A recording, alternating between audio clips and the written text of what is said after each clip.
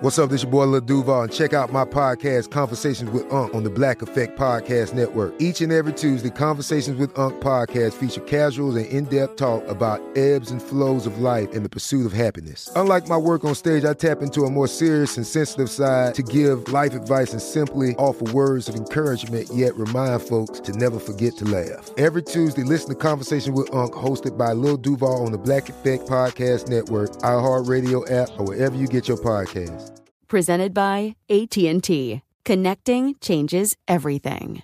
This episode is brought to you by Navy Federal Credit Union. At Navy Federal, it's been the mission to help the military community for over 90 years. And not just help them, but do everything to make sure they not only grow, but flourish. That's why Navy Federal Credit Union has all kinds of great savings and investment options like share certificates with sky-high rates. So don't hesitate. Start growing your finances today with a variety of savings and investment options. Navy Federal Credit Union. Our members are the mission. Savings products insured by NCUA. Investment products are not insured, not obligations of Navy Federal and may lose value.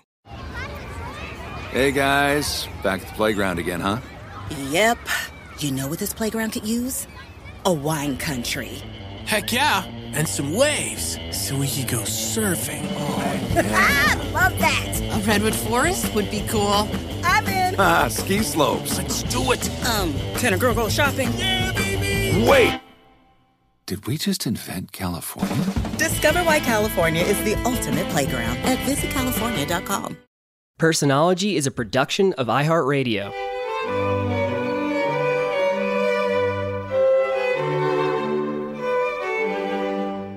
Abraham Lincoln is consistently ranked the top U.S. president of all time by public polls and historical scholars.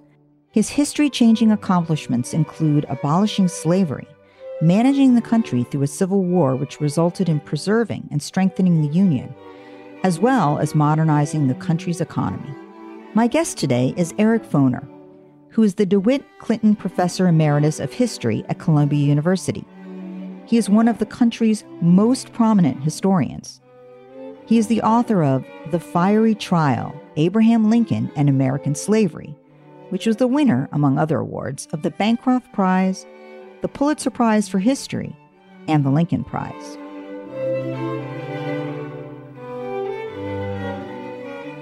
Abraham Lincoln was born February 12, 1809. He was born in Kentucky to basically an illegitimate mother and a farmer father. And if we can speak a little bit about his family of origin and who they were and a little bit of what they were like and therefore what the impact was on a young Abe.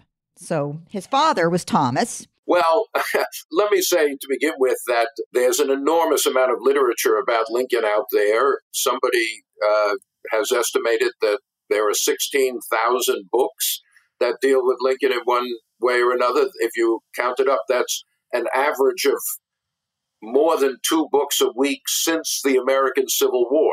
Wow. So there are many different interpretations or accounts of Lincoln's early family and what the impact of that his upbringing was on his later career and character. I think it's very complicated. Despite those 16,000 books, we know a lot less about Lincoln's early life than we might want to. And he didn't talk about it all that much in his campaign autobiography. He just said, well, my life, he quoted a line from a poem, it's the annals of the poor. In other words, not very interesting, his early life. His father was a farmer in Kentucky, and then they moved when he was young to Indiana, where he really grew up. They weren't dirt poor, but they certainly weren't affluent in any way, and they were all very hard-working. I'd say the most important thing about Lincoln's youth is that he somehow figured out that the way to get ahead was not through hard physical labor, but through his mind. He was a smart guy. He loved to read. He was self-educated completely. He only had like 1 year of schooling in his whole life. And his stepmother encouraged this. As he grew, he was a big, strong guy, and his father needed to work in the field, which he did, but he also spent a lot of time reading, and his mother encouraged this. And if his father complained that he wasn't working, his mother said, look, stepmother, this is what he wants to do. This is what he needs to do. Let him read. Let him learn, He did have, we know at least, some early trauma in the form of an infant brother who died. Now, we could say that's traumatic or we could say not. His sister died. But very, very early on, there was a baby brother who died in babyhood, which isn't traumatic in the sense that that was not uncommon for those times. And yes, he had this sister to whom he was very close, who in his teen years died in childbirth. That was a big loss. But as you pointed out, his mother died of this milk poison, which again, unfortunately was not unusual. Also, an aunt and uncle died of the milk poison when he was only 9. And one thing that does seem to be somewhat known factually is, right, the father left all the children together in this sort of one-room house to fend for themselves for a fairly long, for months by themselves, while he went to find himself a new wife. Right. He couldn't handle the whole thing himself. He needed another wife. Right. They were left on their own, which wasn't very easy, but they somehow managed to survive until the father came back with the stepmother. The original mother, he has in somewhere sort of described her, or she is described as kind of a colder woman. Again, she died by the time he was 9. So one of the problems here is that we don't have documentation really about Lincoln's early life. What we're basing this on is people's recollections later on. After Lincoln became famous and great and was assassinated, his law partner, Herndon, who wrote the first biography, went around interviewing people. And of course, their recollections of Lincoln were filtered through what they knew he had become. You know, oh, yeah, I know, of course, Lincoln, when he was 5 years old, he determined to free the slaves, you know. A lot of those recollections are not 100% reliable, let's put it that way. He described himself as kind of a sensitive kid, as you said, a reader, and others described him as a young person, let's say, as ambitious in certain ways, like driven, but also very sensitive, that he was sort of a sensitive man. He was sensitive. He had a very complicated relationship with his father because Lincoln was quite ambitious and he felt his father wasn't very ambitious. It wasn't exactly that he was lazy. He was a hardworking guy. You couldn't live as a small farmer in Indiana and not work hard. But he didn't seem to want to get ahead. Lincoln felt that his father lacked ambition, that he was satisfied with a kind of subsistence life, low-income life, whereas Lincoln, for reasons that I don't know exactly how do you explain, he was driven by ambition very early on. Later on, he really had a complicated relationship with his father when his father was dying. Right. He didn't come to his bedside, right? He didn't come to his funeral. Yeah, his stepmother, this is like 1850 or something. Lincoln is 40 years old.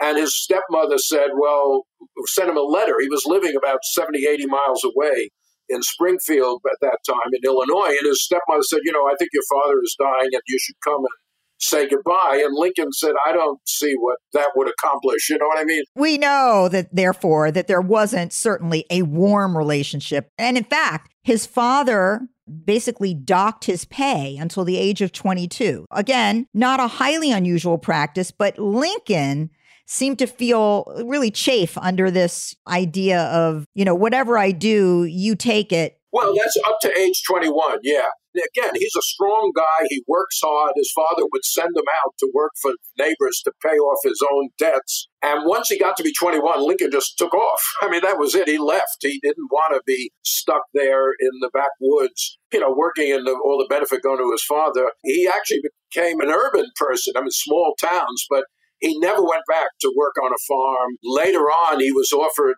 to be governor of the territory of Oregon. He said, no, that's off the beaten path. I'm not going out there. Some early effects, you could say, and then we'll move into his move to his urban life. But you could say in terms of what might have affected him early in his life regarding the concept of slavery. His parents did belong to a separate Baptist church that did believe in no slavery. Right. His parents were anti-slavery, no question about it. Anti-slavery, actually also anti-dance, anti-alcohol. There was sort of a whole, but interestingly, even though his father did pursue sort of owning a farm and working the farm, definitely did not believe in slavery. And I'm going to just, as a psychoanalyst, go out on a limb and say that if you're chafing under your father's, you will go out and work for me and I will take your pay, and this will go on indefinitely, one could imagine a young man feeling enslaved of sorts and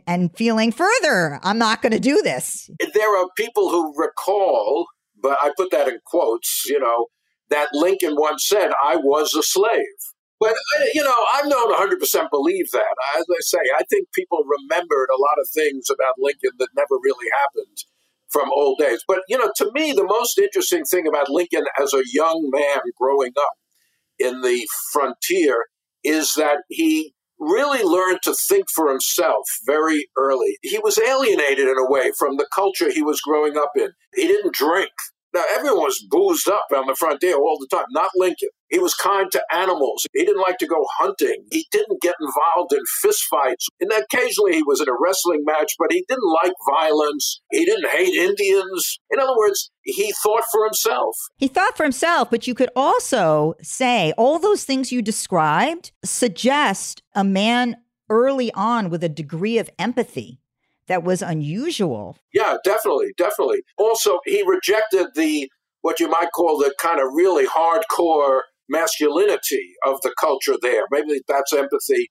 Now, I'm not going out, there are historians who claim that Lincoln was really gay, which to my mind is absurd. There's no real evidence of that. But people saw this sensitive and empathic man with already early on a pretty high-level moral compass. Yes, I think so.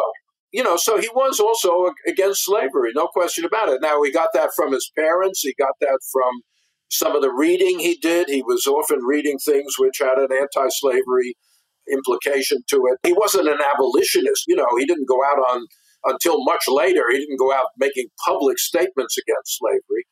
But that's certainly something that was part of his upbringing. And even that was unusual in his neck of the woods, because most of the people who settled in southern Indiana, like his own family, were from the slave-owning states.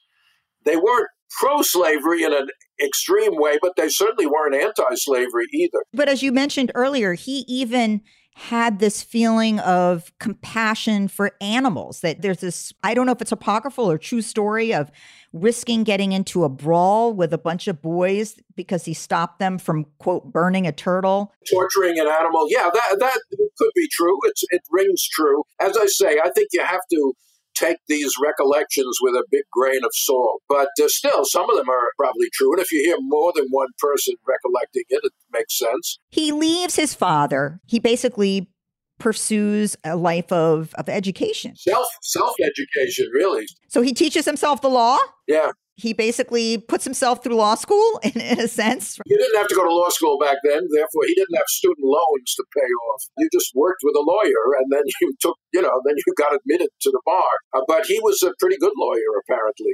His real history as an adult takes place in Illinois, not Indiana. He moves to Illinois when he gets to be 21 and goes into politics very early. I mean, he ran for office like at age 21 or 2. The first time he ran, he lost, but he was in politics all the way through. Today, a lot of people look down or don't hold politicians in high esteem.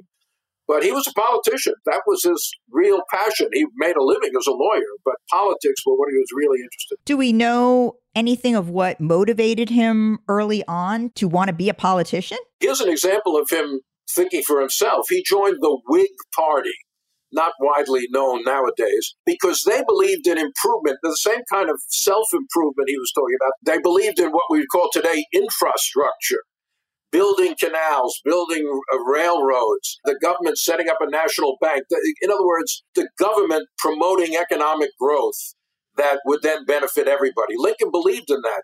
Now, the fact is, in Illinois, most people were not Whigs. They were Democrats. The party he joined was a big loser. They always lost in most elections. They never elected a governor in Illinois. They never elected a senator. Lincoln joined them because he was this belief in improvement, both personal improvement and economic improvement for the whole society.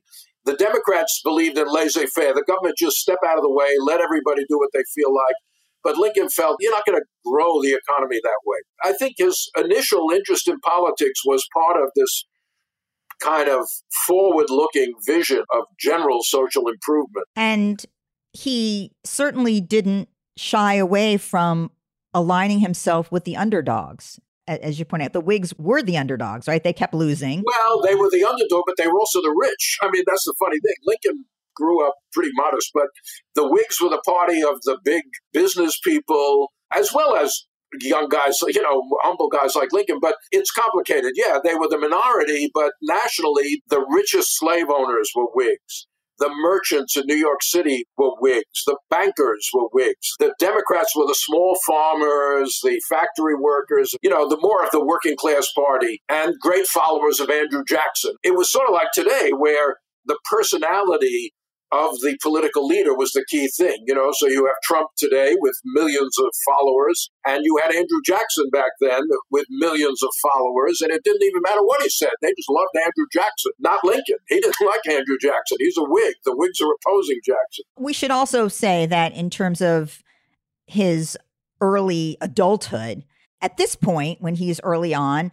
there's no evidence of depression, but by age 26, with actually what seems to have been the tipping point was a rejection, really. He'd been awkward with women. He wasn't a charismatic, let's say, and comfortable with women. He was also quite ugly. Okay. Well, that doesn't help. Many women felt that. He would always be self-deprecating. He told stories about how ugly he was, which, I don't know what psychologically that means. He would say, whoa, a woman said to me, you're the ugliest man I've ever seen. So Lincoln said, well, I'm sorry to hear that, but what can I do about that? And she said, well, you could stay indoors. This is Lincoln telling a story about himself. So he had a masochistic streak of sorts, one might say, and that would fit with his reaction to some degree to the rejection of Anne Rutledge, who does appear to be his first love. Right, that's what they say. Is it true? Possibly. And it does seem, though, that there's evidence of what today we would call a major depression, a real clinical depression. Absolutely. He suffered depression a couple of times, one when Anne Rutledge died, really, and then later when his engagement to Mary Todd broke up and they were going to get married, then they decided not to for one reason or then. His friends really thought he was going to commit suicide, that he was suicidal. They took anything out of his rooms that might be dangerous. Now, again, this is way beyond my pay grade. Is this psychological? Is it chemical? I don't know. What causes depression anyway? I don't even know if doctors know that. There's definitely a clear mix, right, of nature, nurture, of biology and genetics. And it's hard to document a family history when you don't have documents. So we don't know a lot about his extended family history in terms of recurrent major depression, but definitely a documentation of recurrent periods of being suicidal and having suicidal ideation means major depression. And he could have had a biological predisposition and then a stressor like a rejection by a woman, which, by the way, when you have your mother die at the age of 9, that is going to sensitize you to the abandonment or loss of an important woman in your life. So not surprising that somebody who is predisposed perhaps to depression would have severe depressions in the stressor of losing a woman. And in terms of the biology and Lincoln, it does seem, because even between these episodes of severe depression, he is described and pictorially appears to be a melancholy man. And that's what they called it in those days, melancholy, which was much more romanticized version. In other words, in those days, it wasn't seen like today. It wasn't seen as mental illness that perhaps we stigmatize and definitely look down on you functionally as a person, which is unfortunate because it's unfair and untrue. But in those days, there was a romantic version of being somewhat depressed. That is right. However, let me just say that Lincoln eventually did marry Mary Todd, and they had a quite good marriage, actually. Even though you wouldn't know that from a lot of books about Lincoln. When you put someone up on a pedestal, there's got to be the opposite somewhere around. Lincoln is a godlike figure. Who's the devil? Well, it's Mary Todd. She was horrible. She was a shrew. She spent too much money. She spoiled the children. I think they actually had a very good marriage. They had problems, but not nearly as much as you might guess in a lot of the readings. She had a tough life, or later on. I mean, she had children die young. Her husband was assassinated sitting next to her. She ultimately suffered her own psychiatric issues. She did, but a lot of that is later on. In other words, yes, while she's married to Lincoln. I mean, eventually her son had her committed to an institution for a while. But she had, as you said, she had all these traumas later. She gets a bad rap from a lot of the people who really love Lincoln. They decide they have to have someone as the foil. So anyway, in other words, I don't want to give the impression that he was always melancholy and their marriage was kind of depressing because of that. No, it wasn't. They actually had a pretty good time. Now, it is also true in terms of being comfortable with women. Lincoln really, as a lawyer in the 1840s, let's say, and into the 50s, he was frequently not home. He was what they call on the circuit. It was a weird thing. These groups of lawyers and judges would travel together through Illinois, stopping at each town to hear local cases. They all knew each other.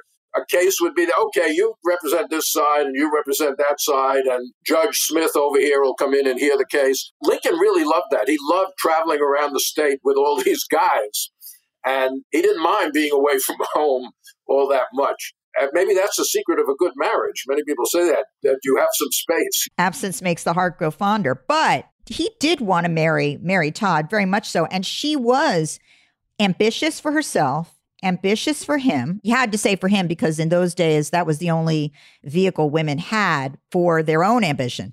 If it had been today, she'd have been running for president, not him. But she was very politically savvy. You know, her father was a significant figure in Kentucky politics. The family knew Henry Clay, who was one of the great politicians of that era.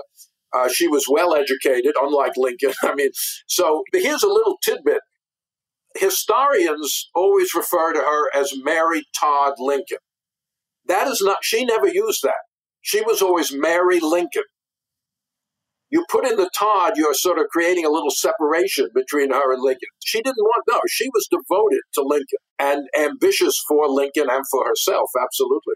Let's take a quick break here. We'll be back in a moment. This episode is brought to you by Navy Federal Credit Union. At Navy Federal, it's been the mission to help the military community for over 90 years. And not just help them, but do everything to make sure they not only grow, but flourish. That's why Navy Federal Credit Union has all kinds of great savings and investment options like share certificates with sky-high rates. So don't hesitate. Start growing your finances today with a variety of savings and investment options. Navy Federal Credit Union. Our members are the mission. Savings products insured by NCUA. Investment products are not insured, not obligations of Navy Federal and may lose value. Okay. I love Walker Hayes. He's amazing. He's so fun, such a great entertainer. And that's why I'm so excited that JCPenney and country music singer-songwriter Walker Hayes are partnering together on a new limited-time men's collection for the everyday guy. The Walker Hayes for JCPenney collection is an upbeat playlist of instant classics with laid-back appeal and down-home vibes. As a dad of 7 kids, he knows exactly what fathers want and need when it comes to their style. This collection reflects his casually cool styles with outdoor-inspired details and versatile colors.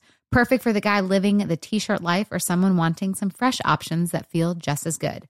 It's easy to wear, affordable styles that celebrate the ultimate family man, along with the quality, durability, and sensibility dads appreciate. Available online Saturday, May 4th at jcp.com and in-store Thursday, May 16th, just in time for Father's Day. Limited time only. JCPenney, make it count. Today I'm going to give you some straightforward advice on how to deal with naughty kids. How about instead of timeouts, time-ins? Time for you to start paying some bills. I'm JB Smoove, and that was a full episode of my new podcast, Straightforward, inspired by guaranteed straightforward pricing from AT&T Fiber. Get what you want without the complicated. AT&T Fiber, live like a gigillionaire. Available wherever you get your podcast. Limited availability in select areas. Visit AT&T.com/hypergig for details. So even though he, went through these periods of depression, obviously he had friends, colleagues, and ultimately a wife who helped protect him from himself in those darkest moments. And as you said, he remained highly functional. He continued to pursue these political offices. It was a struggle at first, and it's interesting because he didn't really do that well politically almost up until the time he was elected president. I know. He lost a lot of races. I mean, he was in the Illinois legislature for a few terms. He actually became a fairly important leader of the Whig Party in Illinois, even though that they always lost. He served one term in Congress, and that's it. He left Congress in the beginning of 1849. He didn't hold another office until he's elected president. So that's kind of unusual in American politics. He ran for the Senate in 1854 and lost. He ran for the Senate in 1858 and lost. But he kept going forward. That's what he had ambition. He had a lot of friends. He was a very savvy politician. He obviously must have been a very, I don't know what to say, likable, congenial guy. He was always surrounded by people who really were devoted to him. I would argue that, because this is something we do know about depression, that having depression makes you a more empathic person. And that being able to stand in other people's shoes helps them connect with you, brings people to you. And of course, that was one of the gifts that Lincoln had in spades, his ability to bring others and colleagues and create groups that could work together, that he helped manage that and create that. The desire to do that was definitely a talent of his that we see early on, and an important talent that carried him through what turned out to be one of the most difficult time periods in terms of a presidency. Right. But here's the problem that Lincoln faced, particularly in the Whig Party. The Whig Party was a national party. It was in the North and the South and the East, West. Lincoln in Congress associated with members of the party from all over the country. And yes, he was devoted to bringing people together. But if you're going to keep the unity of the party, you could not talk about slavery. That was the one dangerous line of division. There was no agreement on slavery within the Whig Party any more than there was within the country. And so you had to face this problem. You had to keep it off the agenda, the future of slavery, no matter what your personal beliefs, if you wanted to maintain the unity and strength of the party. So that's a tremendous tension. In the 1840s, when he's a politician in the Whig Party, he doesn't say very much about slavery at all. He gives his few speeches in Congress. He doesn't say anything much about slavery. Why? Because that would create a division within the political party. In the 1850s, when the political system kind of cracks up, then there's an opening. The opening is the Republican Party, which is only a northern party. It doesn't exist in the South. It's devoted to stopping the expansion of slavery. And there, Lincoln can come in and take a major role because the party's raison d'etre is northern. It doesn't have to worry about southern support anymore. So really, as opposed to Lincoln's critics who say, well, the Civil War and his actions were really originally never about emancipation, it's not clear, like you said, that it would be sort of, I guess, party suicide to have been very vocal about that early on. But it's certainly by the time he is nominated for president and basically beats out Seward, Chase, Cameron, Dayton, Wade, that is on his mind. Well, Lincoln, this is awfully complicated. And as you say, there are many different Lincolns out there in the literature. There's no question that Lincoln personally hated slavery. Absolutely. But that is not a party, that's not a political program to say, I hate slavery. What are you going to do about it? And that's a little tricky because the Constitution protects slavery. The South has enough power in Congress to prevent anything from being done there. The crux of the political debate comes to be whether slavery should expand into the Western territories. That not the existence of slavery at the moment, but its westward expansion. And there, Lincoln becomes a very vocal and eloquent opponent of the expansion of slavery, starting really in 1854, when he's out giving speeches for complicated reasons. But the Congress had opened up the westward expansion of slavery through the Kansas-Nebraska Act. Lincoln opposes that. The Whig Party breaks up along north to south lines. Then, the 1850s, one thing after another happens, which exacerbates the sectional crisis. Civil War in Kansas, the Dred Scott decision, which says that black people can never be citizens of the United States, John Brown invading the South to set off a slave revolution. All these things exacerbate the slavery issue. So Lincoln wants to stop the expansion of slavery, but he's not an abolitionist. He's not calling for immediate ending of slavery. And yet he's not willing to retreat either. When people say Lincoln only cared about the Union, not slavery, I say, well, then why didn't he just give the South what it wanted? You could easily save the Union by giving in to Southern demands. If you didn't care about slavery, why not? When the South begins to secede, Lincoln, when he's president-elect, he gets a letter from Alexander Stephens, who he had a Georgian who formerly he knew in Congress very well. And Stephens is actually not forced to say, he says to Lincoln, look, you've got to issue a statement reassuring the South here. And Lincoln says, what could I say in this statement? The problem is this. You think slavery is right, and we think slavery is wrong. That's the problem here. Well, if that's the problem, how are you going to solve it? How can you compromise? Well, it's half right and half wrong. So you have to distinguish between personal hatred of slavery and any policies which are politically viable in a constitutional system that protects slavery. Now, Lincoln is a believer in law and order, so an abolitionist will violate the law. They will, let's say, prevent fugitive slaves from being recaptured. That's against the law. The fugitive slave law says you got to get these guys back. Lincoln he says we have to abide by the fugitive slave law, even though we hate it. It's a horrible law, one of the worst laws ever passed in American history. We have to abide by it. Why? It's in the Constitution that the owners have to get their fugitive slave. If we violate the Constitution, the country is going to fall apart. So he's torn between the idea of the Union. Now, you can take this back psychologically if you want to his childhood, that somehow stability is important to him, that the breakup of the country would be, in a way, writ large, the things that happened to him when he was young. You could do that, but I think another feature you could think about is that people with recurrent major depression, in addition to having higher levels of empathy from the suffering that they've had, et cetera, also have higher levels of realism. People tend to think that people with depression actually see everything in this highly negative light all the time, and the rest of us see things realistically. That is actually not the case often. Often the case is we see things with a bit of rosy-colored glasses in an optimistic way, and people with depression see things in a very realistic way. And Lincoln was very realistic. He, as you said, these were problems that didn't have at all easy solutions, but he also didn't look away. He didn't gloss over. Lincoln was realistic, but also not realistic in some ways. For example, in the 1850s, what was his plan? He had a plan to get rid of slavery, but it required the cooperation of the slave owners. Well, there was no way of abolishing slavery without their approval until you had war. But his plan was, one, gradual emancipation. That is, it would take place over a long period. Sometimes he said 50, 60 years even. Secondly, the slave owners would be compensated. They'd be losing property. Today, we have people talk about reparations for the slaves. No, Lincoln's talking about reparations for the owners because they're losing what is slaves, which are property. But the third part of it is what he calls colonization.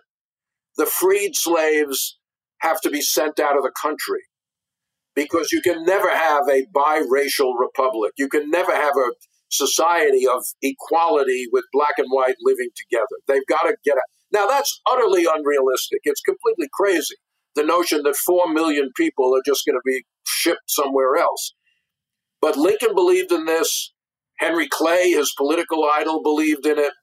All the way up into the Civil War, Lincoln is talking about it. So, like any politician and others, Lincoln has got some plans which are very realistic and some which aren't. On the empathy point, yes, I agree with you. One of the interesting things about Lincoln's speeches on slavery is he doesn't actually talk about the terrible reality of slavery, the whippings, the rapes, the violence, until the very end of the Civil War, when he does talk dramatically about it. Abolitionists are always talking about the brutality of slavery to the individual slave. Not Lincoln. He talks about slavery as a matter of principle, as it's unjust. It's against the principles of the Declaration of Independence. All men are created equal. Privately, he has a famous letter to his friend Joshua Speed in which he talks about a time they had seen a group of slaves being transported to be sold at a slave market in St. Louis. And he says, that sight was a torture to me just to see this, but I bite my lip and keep silent. Why? Why does he keep saying? He said, you have to realize how much the people of the North crucify our feelings to maintain the Union. Crucify your feeling. In other words, he's very upset to see what is the buying and selling of human beings, and yet he doesn't say anything about that. So how that fits into this question of empathy, I don't know, but he feels the empathy, but politically he can't give voice to that. The fight between his empathy and his moral compass and his ambition was clearly along the way a difficult fight. And he clearly also believed that without achieving a certain degree of power, he would never be in a position to make changes. Right. But remember, once the political system cracks up and refigures itself, then for the first time, his ambition and his beliefs now coincide. They line up. In that setting, he's elected president, 1861. Right, 1860 election, right, and then 1861. He's inaugurated, right, in 61. And in 62, emancipation is announced, right, for the first time, and proclaimed in 63. He gives his Gettysburg Address. How does this continue to play out? What are the most important, I guess, features psychologically that he brings to the Civil War, to what is occurring? First of all, here's the irony of Lincoln in a way. Lincoln is not a violent man. Lincoln is a peace-loving man. He does not like violence. He does not like fighting. And yet he presides over the most bloody violence in American history. 750,000 people die in the Civil War. That, if you multiply that out proportionate to the population, that would be over 7 million deaths today in this country. This is the role he's given, so to speak. And he will not retreat and recognize and accept the breakup of the country. So yeah, at the beginning of the war, Lincoln says very explicitly, we are fighting for the Union. We are fighting to maintain the Union. We are not fighting to abolish slavery. That is not a purpose of the war. Purpose of the war is to maintain the unity of the nation. But very quickly, that position becomes more and more difficult to hold. First of all, right at the beginning of the war, slaves start running away to Union lines. The slaves understand this war is about slavery. Whatever Lincoln says, it doesn't make any difference. They understand the balance of power is now shifted. When the Union Army begins to enter, let's say, Virginia, the power of the local slave owner is broken. Even though the Army says, well, we're not here to interfere with slavery, slaves run away and they say, we want our freedom, here we are. They present themselves at these Union Army camps. Well, what are you going to do? There is no policy. Some generals send them back. They say, forget it, we don't want you, go back to your owner. Some of them say, well, these guys are working for the Confederacy. Their labor is helping the Confederacy. Why should I send them back to work in a way that is bad for our army? No, keep me. Let them work for us. Put them to work. Let them build fortifications or dig ditches or something. So the government has to start making policy about slavery right at the beginning. And very quickly, it's clear they're not going to send these guys back. So the Union Army becomes a refuge. That's not an official policy, really. It's just a fact on the ground. But do we have evidence that Lincoln really quietly was using the need? Well, I mean, clearly he believed that there needed to be a union, and it was a moral crisis of epic proportion to consider any sort of division. While that was the main message, and clearly the message that he believed, was this also the nose under the tent for emancipation? Was there evidence that that was really something he was after, even though he couldn't say this is the purpose? Here you're getting into a lot of speculation, but Lincoln is pulled in many directions. The notion that in a war, the protections of slavery fall away was widely known. I mean, in the American Revolution, the British had offered freedom to American slaves. Any slave who ran away to the British became free. Why? Were the British anti-slavery? No. You weaken the other side by offering freedom to their slaves. This happened all the time. It happened in the West Indies. Everybody knew this. In fact, the U.S. government had done it when they were fighting the Seminole Indians in Florida.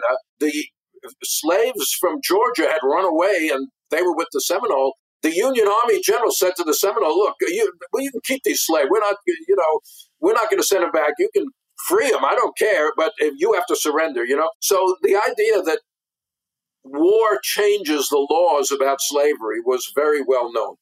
But on the other hand, there were 4 slave states that had not seceded, the so-called border states, including Kentucky, his home state, Kentucky, Missouri, Maryland, Delaware. They were slave states, but they were still in the Union. Lincoln was constrained. He knew that if you started taking direct action against slavery, you might drive these guys to secede, particularly Kentucky. If Kentucky seceded, it would make it almost impossible to defeat the Confederacy. So he's constrained by that. That's part of the politics of war. On the other hand, there's growing pressure in the North of people saying, why are we protecting slavery here now? This is a war to defend slavery. Let's go after the slavery. It's slaves that are helping to keep these armies in the field. They're growing the crops. They're doing the work. So as time goes on, and particularly since they're not winning the war, in the first year, it's kind of a stalemate. And they said, well, we can't fight this war with one hand tied behind our back. And Lincoln comes to accept this. By the early 1862, Congress is already moving forward. They abolish slavery in Washington, D.C. They repeal the Fugitive Slave Act. Lincoln is pushing for gradual emancipation. Nobody wants to accept it. So, the issue comes pretty fast. But within a year of the beginning of the war, slavery is right on the agenda. And Lincoln realizes he has to make some policy. It's July 1862. He tells his cabinet, we're going to have to liberate the slaves, folks. We just are not winning the way we want to. If the Confederacy had surrendered right off, slavery would have survived. But as long as the war goes on, the pressure to deal with slavery becomes stronger and stronger. Let's take a quick break here. We'll be back in a moment. This episode is brought to you by Navy Federal Credit Union. At Navy Federal, it's been the mission to help the military community for over 90 years. And not just help them, but do everything to make sure they not only grow, but flourish. That's why Navy Federal Credit Union has all kinds of great savings and investment options like share certificates with sky-high rates. So don't hesitate. Start growing your finances today with a variety of savings and investment options. Navy Federal Credit Union. Our members are the mission. Savings products insured by NCUA. Investment products are not insured, not obligations of Navy Federal and may lose value. Okay. I love Walker Hayes. He's amazing. He's so fun, such a great entertainer. And that's why I'm so excited that JCPenney and country music singer-songwriter Walker Hayes are partnering together on a new limited-time men's collection for the everyday guy. The Walker Hayes for JCPenney collection is an upbeat playlist of instant classics with laid-back appeal and down-home vibes. As a dad of 7 kids, he knows exactly what fathers want and need when it comes to their style. This collection reflects his casually cool styles with outdoor-inspired details and versatile colors. Perfect for the guy living the t-shirt life or someone wanting some fresh options that feel just as good. It's easy to wear, affordable styles that celebrate the ultimate family man, along with the quality, durability, and sensibility dads appreciate. Available online Saturday, May 4th at jcp.com and in-store Thursday, May 16th, just in time for Father's Day. Limited time only. JCPenney, make it count. Today I'm going to give you some straightforward advice on how to deal with naughty kids. How about instead of timeouts, time ins? Time for you to start paying some bills. I'm JB Smoove, and that was a full episode of my new podcast, Straightforward, inspired by guaranteed straightforward pricing from AT&T Fiber. Get what you want without the complicated. AT&T Fiber, live like a gigillionaire. Available wherever you get your podcast. Limited availability in select areas. Visit AT&T.com/hypergig for details. Now, it's interesting that, though he's self-taught, he's a lawyer by trade, he is intimately involved with the decision-making and the plan of attack in terms of the Civil War, in terms of the choice of generals and what will happen. That he is really at the center of that intellectually. Yeah, it's interesting because he had no military experience whatsoever. He'd been in the militia, but the militia generally got drunk once a month and had a nice party. But he understood something that a lot of the generals took a long time to understand, which is, A, that the target of the war was the armies of the South. There were generals, well, we're going to occupy territory. We'll occupy, and then the South will surrender. No, you got to defeat their armies in the field. And second of all, that the Union had the advantage of greater manpower. That wasn't as big an advantage as you might think, because the task of the Union was much bigger. The North had to occupy or, conquer the South. The South didn't have to conquer the North. They didn't have to invade the North. So you needed a lot more men if you're going to invade and conquer the South. What Lincoln realized is if to use your manpower advantage, you've got to be attacking in many places at once. Most of the generals said, we're going to build up, and then we'll have one big battle. Well, that allows the South to move its men to defend. You can't do that. Then on the ground, you don't have an advantage. But if you attack in 5 all along the line, as General Grant said, then somewhere there's going to be a weak spot in the Confederacy because they don't have the manpower. But it took a long time to get generals to appreciate that. Of course, it meant higher casualties. The force that was on the attack was going to suffer much bigger casualties if they're attacking an entrenched army behind fortifications and all this kind of thing. So Lincoln is willing to accept really high casualties in order to win the war. He had to find generals who understood the situation as well as he did. Eventually he does. Grant, Sherman, Sheridan. The early generals were not really cut out for this kind of war. They were still fighting the Napoleonic Wars, where the aim is to amass a giant army and then just go and overwhelm the opponent. But they couldn't really do that in this war. So they needed other ways of fighting, which eventually you get toward the end of the war. He was very tactical, intellectually in an unusual way, given his, as you point out, his total lack of experience. And he did go to the battlefields. He did write to the parents of lost sons. And he did do these things which, caused him, no doubt, great suffering. He agonized over the war. It made him more religious. Here's another thing, going back to his upbringing. Lincoln never joined a church. The frontier was full of these revival preachers. Lincoln was pretty much a skeptic in religion. I think he's the only president who never belonged to a church in his entire life. He would worship with his wife sometime here and there, but the war made him think more about maybe it's a way out. This is God's plan. This is God's punishment for the sin of slavery or something like that. Many people were saying that at the time. The difference is Northern preachers would say this is God's punishment to the South for the sin of slavery. Lincoln said this is the punishment to the nation because we are all complicitous here. The North is equally guilty of profiting from slavery. He called it American slavery, not Southern slavery. To my mind, one of the most admirable qualities of Lincoln is, first of all, just modesty. I hate to say, but he's a guy with ambition, but he doesn't mind criticism. Well, let's put it this way. As you're saying, if you can't accept constructive criticism, right, you can't grow and learn, continue to grow and learn. And that was something that Lincoln very much did do. Well, that's part of self-education. He was always learning. I used to tell my students before I retired, here's what you should learn from Lincoln. You have a much greater education than he did, but he was always learning his entire life. Don't stop learning when you graduate from college, And that enabled him to change during the war. In a situation like this, just sticking to the old ways is definitely a recipe for defeat.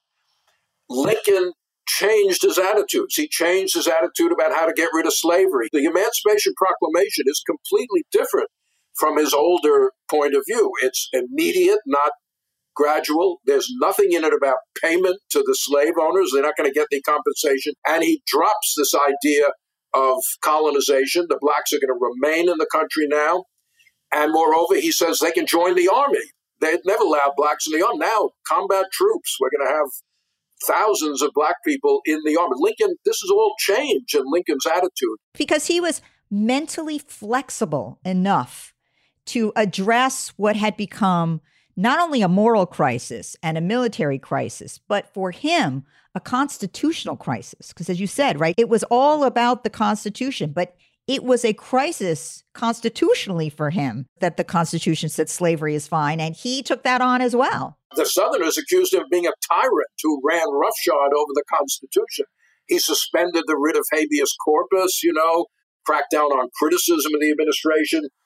Freeing the slaves? What is the constitutional basis for that? Lincoln said, well, it's my role as commander-in-chief. The president is commander-in-chief. This is a military measure.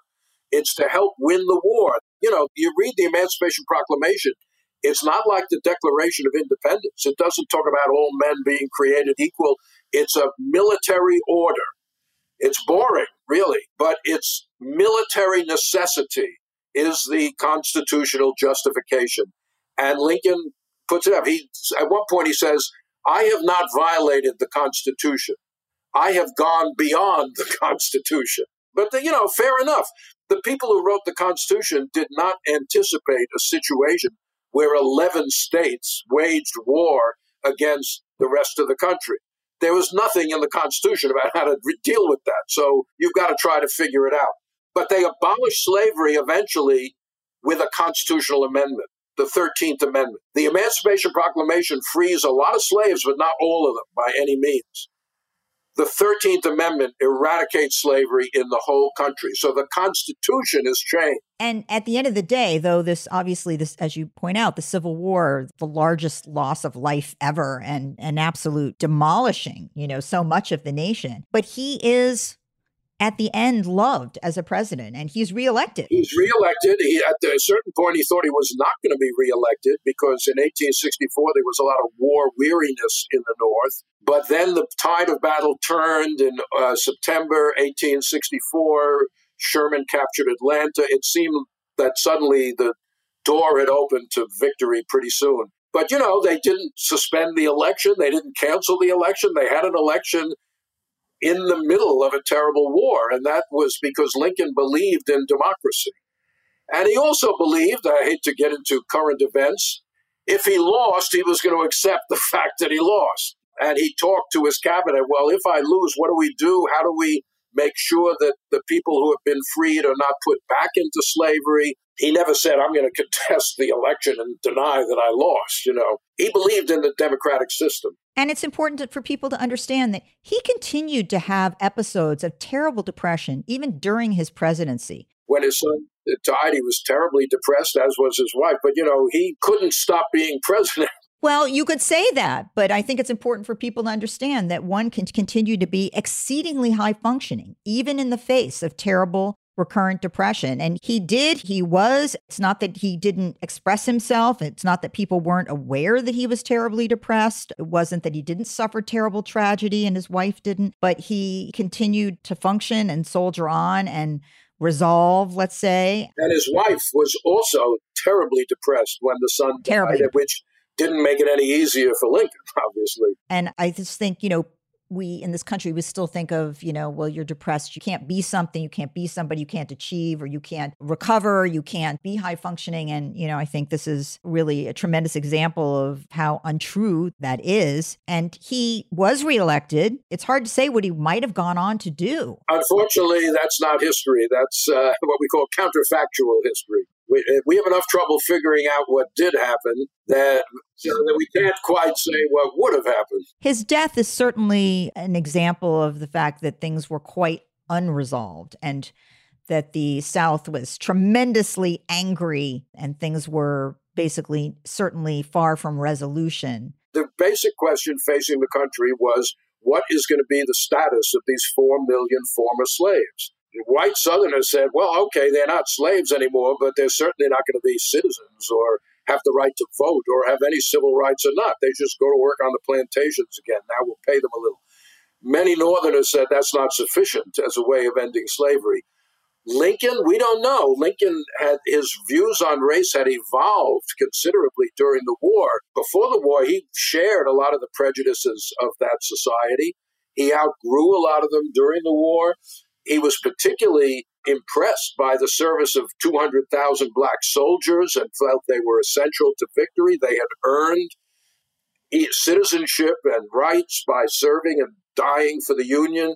That's one of the reasons he dropped the idea of colonization. You don't put people in the army to fight for the nation and then kick them out of the country when the war is over. But where he would have gone with that is impossible to say. So he didn't leave us any blueprint or or thoughts on in 1965? Lincoln didn't have blueprints. One of the things about Lincoln is he was an experimenter. He let different things happen. Yeah, there was a blueprint in Louisiana, but there was a different blueprint in Georgia and in Tennessee. For example, people talk a lot about 40 acres and a mule. People have heard that term. You know, the former slaves wanted land as a kind of compensation for the labor they'd done. The way to survive in that society is to own some land. General Sherman actually divided up land among former slaves in Georgia. That's where it comes from, 40 acres and a mule to black families. People say, well, what was Lincoln's position on Sherman's order? Sherman gave this order. Lincoln's position was nothing. He didn't say anything. He didn't oppose it. He didn't approve it. He just let it happen. He wasn't responsible, but he wanted to see what happened. So I don't know what he would have concluded, but that was Lincoln. So there's no blueprint. Lincoln doesn't leave a blueprint. He's an experimenter, and where he would have gone, we don't know. He remains at the top of the list, or certainly in the top 3 of most important presidents of all time. And it is this unusual combination of intellect, of, I think, empathy. I think, as you said, his mental flexibility, the ability to experiment and to receive constructive criticism as he moved through one of the most difficult periods of history. Absolutely. You have to admire him. I taught about Lincoln my whole career. I've written a book about Lincoln. The more I studied him, the more I came to admire him. He was not perfect, no human being ever is, but he had many, many admirable qualities, and I think we can learn a lot from Lincoln.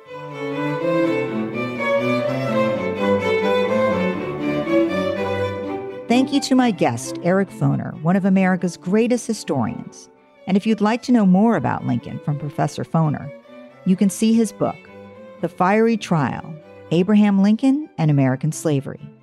And during the 2014-15 academic year, his Columbia University course on the Civil War and Reconstruction was made available online free of charge via Columbia X and edX, which can be found on YouTube. Personology is a production of iHeartRadio. The executive producers are Dr. Gail Saltz and Tyler Klang. The associate producer is Lowell Berlanti. For more podcasts from iHeartRadio, visit the iHeartRadio app, Apple Podcasts, or wherever you get your podcasts.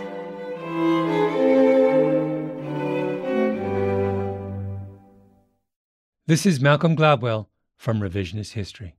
eBay Motors is here for the ride.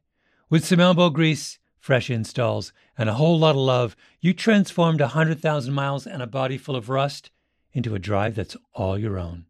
Brake kits, LED headlights, whatever you need, eBay Motors has it. And with eBay Guaranteed Fit, it's guaranteed to fit your ride the first time, every time, or your money back. Plus, at these prices, you're burning rubber, not cash. Keep your ride or die alive at ebaymotors.com. Eligible items only. Exclusions apply. Hey, guys. Back at the playground again, huh? Yep. You know what this playground could use? A wine country. Heck yeah. And some waves so we could go surfing. Oh, yeah. Love that. A redwood forest would be cool. I'm in. Ski slopes. Let's do it. Can a girl go shopping? Yeah, baby. Wait. Did we just invent California? Discover why California is the ultimate playground at visitcalifornia.com.